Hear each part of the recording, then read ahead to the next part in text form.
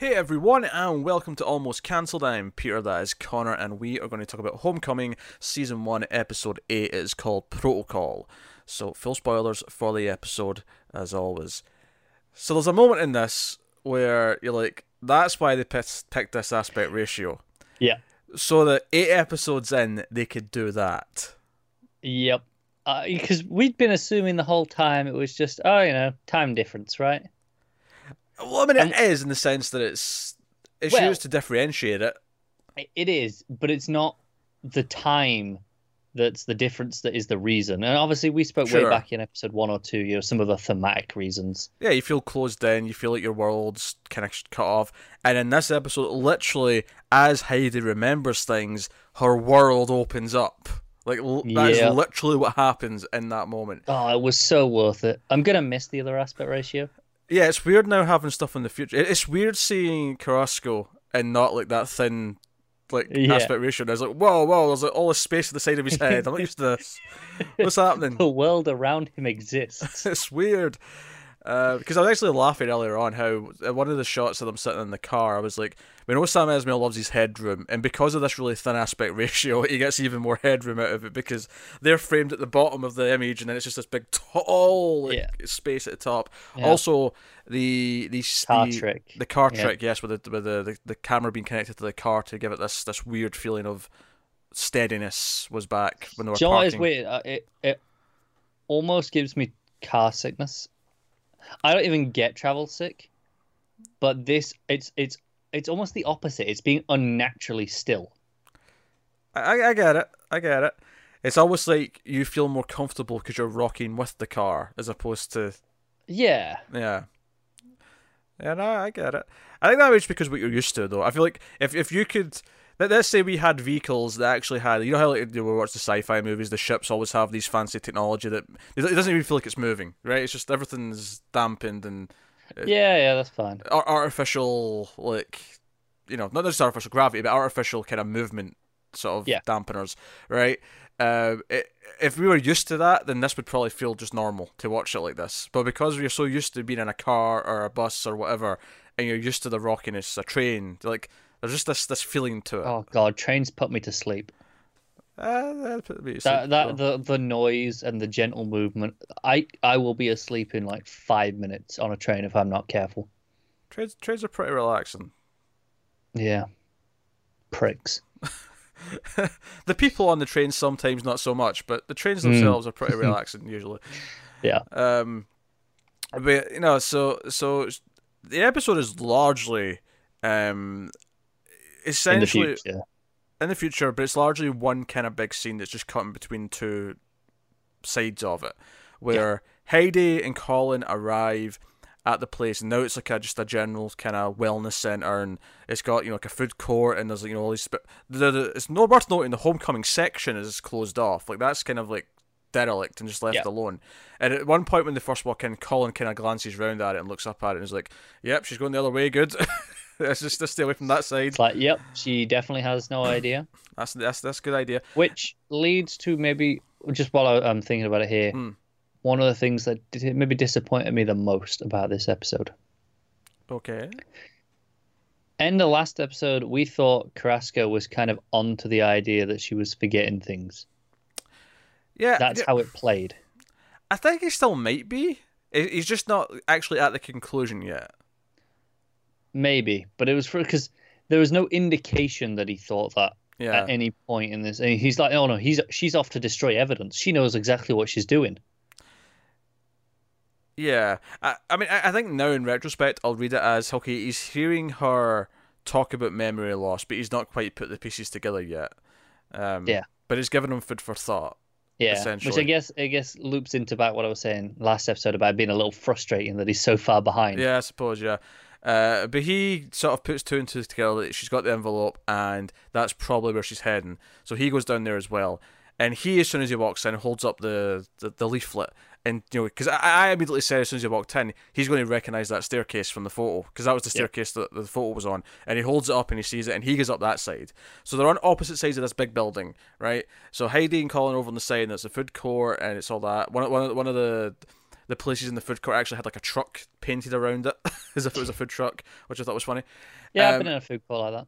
And they they're looking over there, and she's not really finding anything. She ends up storming into what she thinks is going to be her office, because this building, like a lot of buildings, the design is mirrored, right? So yeah, like her office would be at the same part of this hallway over that side, and it's this masseuse office, and he's just like, "Oh, what do you want in here?" And he's like, he's very calm and patient. To give the guy credit, he's like, "Oh, what's wrong? You seem upset." And sit down. Yeah. Do you want a massage? He didn't quite offer that. He did offer some more. If he was one step away. Meanwhile, Carrasco's like stumbling around with the flashlight looking for things, and there's a lot of great shots over there with him looking at various things. Of course, there's a big moment before he goes in where he gets a phone call from his superior, who he left a message for on the way there, about how he was going to try and he was going to try and stop Heidi from destroying evidence. He was going to try and interfere with that, and she's like, "What are you doing? Like, why are you going after this?" And then he has to kind of admit that he's not found her yet, and that maybe he maybe misconstrued the situation a little bit. And she's like, "Wait, what? Like, your job is to do this. Get back here and do your job." And she's kind of talking down to him, and he is so determined. And do you know what I like about his character is they've really set it up that his motivation for doing this is to feel like he's actually worth something, to feel like he's actually accomplishing something rather than just pushing papers through and like approved, disapproved, blah blah blah, you know. So he gets frustrated. He just hangs up the phone and just immediately breaks the, because the door's locked. He's trying to go in and it's not working. That's when he gets the phone call, and then he's basically just motivated to pick up one of the screw it banisters, and he just throws it in, and that's it. He goes in and starts having a look around.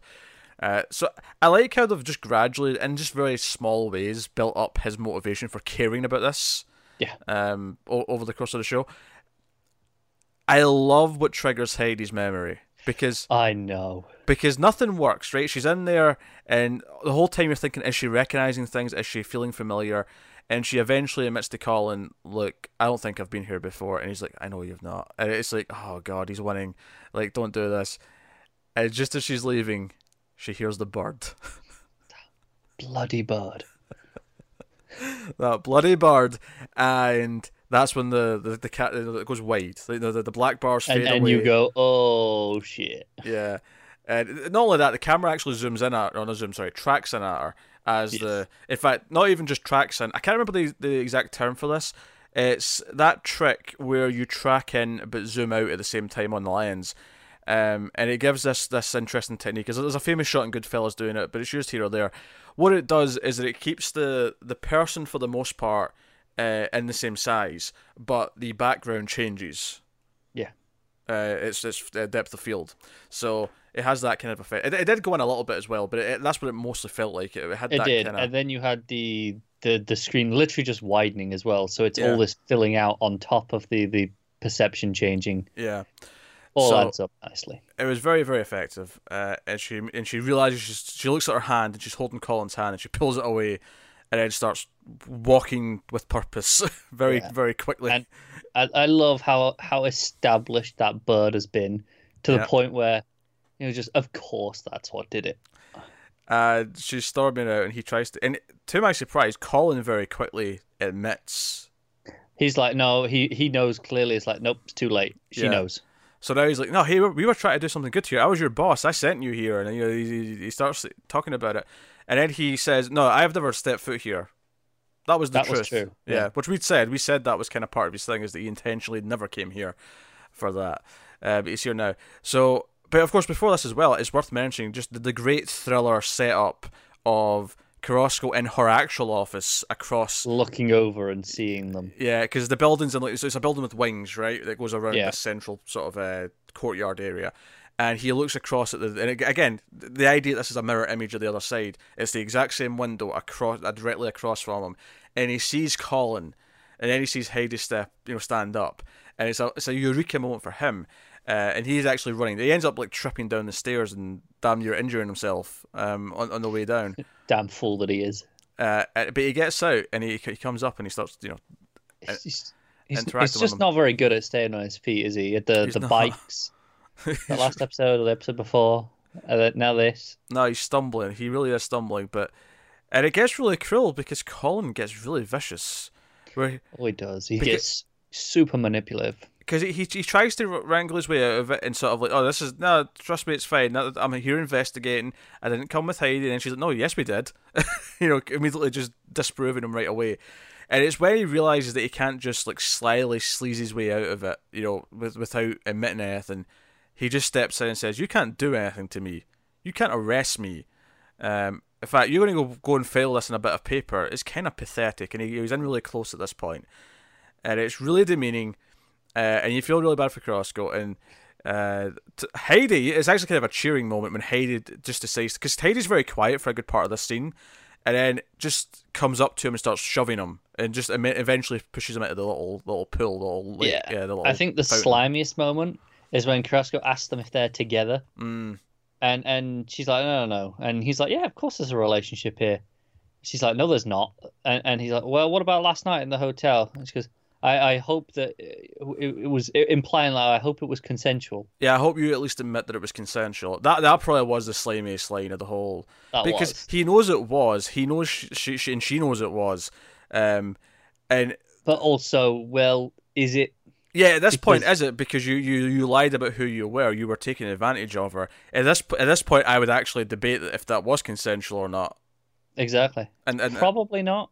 And in the circumstances, I wouldn't say it was. Yeah, I don't know the legality of it, but morally, definitely not. Morally, yeah. I think legally there's no precedent for someone.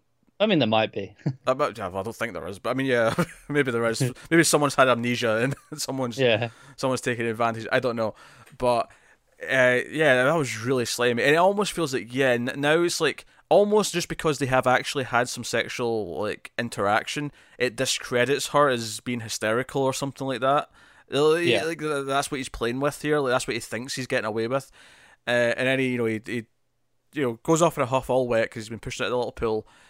And Carrasco's like, hey, do you want a lift? And they're in the car together. And, I mean, I have no idea what the next episode's going to entail. It wouldn't surprise me if they get very chatty in that car. If she might get very honest about things. I mean, she might not. But it's interesting, because obviously we've been heading for this moment for so long that it's almost hard to fathom what the last two episodes are going to be. Yeah, it's interesting that we come here. I think this comes back to saying it feels like a 5-hour movie rather than a TV show, because it feels like, no, this is Act 3. We're in Act 3 now. Yeah. I think what's going to frustrate me a little bit is if Heidi just tells Carrasco everything that's been going on. It's going to feel like it's really going to rob him figuring it out for himself. Yeah, there has to be an extra element of him discovering something, yeah. Yeah. That's true. But I'm really excited though, and it's exciting that it has progressed to this point. It's exciting to have these two characters together. It's exciting to have Heidi remember and have more of a purpose to what to fight back, because the neat framing device in this episode is the present day stuff. We see just the tail end of the phone call with Colin again, and then she comes into the building and she's, hey, here's the new guys that have shown up, the new recruits. Well, not recruits, you know what I mean, the soldiers who just came back, and she's trying to make this speech, this welcoming speech that she's supposed to always make, and she's kind of fumbling her words. She's hesitating. She's her mind's kind of lost, and then she eventually puts on the fake smile and sort of starts to get through it properly. And we kind of leave there and we come back to the future stuff, and that's that all the episode. And it's at the end of the episode it comes back, and it's during this scene again, and she's doing the fake smile. She says, we're here to help you, and I can't wait to talk to all of you and learn your stories. And then she goes up to her office and she just starts crying and hogs all of her stationery and puts it out of place. But then over the course, because the credits start playing here, after Walter chaps on the door and says, are you okay? And she says, I'm fine, and he leaves, she starts putting it all back in place, and that's what plays out as the credits are playing. And I'm getting good at predicting them, because I knew the credits were going to hit. I was like, this is where the credits are going to roll. Do you know what it reminds me? Because I did it in the last couple of episodes as well. It reminds me of that feeling of On the Deuce, where you're like, oh, this is it. Here comes the bass. Yeah, here comes the bass. Yeah, it's exactly that moment. Except it's here comes the silence. Yes, here comes the soul-destroying silence of despair that this show does so well at the end of its episodes. Exactly. Oh dear. That's just comparing Sam Esmail to David Simon, right? That's just all this is. Pretty much. That's what he does. But nah, it was a really good episode. It was a really great payoff to a lot of what the season's been doing. And it completely flips the game a little bit because now the future stuff feels so different. And at this point, it's like, well, I don't think we need the aspect ratio to tell us that it's a different time because I think we'll just get it from context easily now. Yeah. Like I said, I'm going to miss the aspect ratio just in terms of the way it looks and how stylish it's been playing with that. But, hey, it served its purpose and it was worth abandoning it for this moment. Yeah. I am fascinated now by what her cooperation with Carrasco is going to be, if he's even going to get a chance to continue pursuing this. What is their plan? If they even have a plan right away, is he demoralised from this interaction with Colin? Does he feel like he can't do anything now anyway? Yeah, I don't think they'll have a plan right away, but they've got to have an end game that they're something they're targeting for the end of episode 10. And of course, we also have the incident in the past, the present day stuff. We still need to experience that. And I'm believing more than ever that she's going to tell Waller the truth in the past. Yeah, more than ever, I believe that.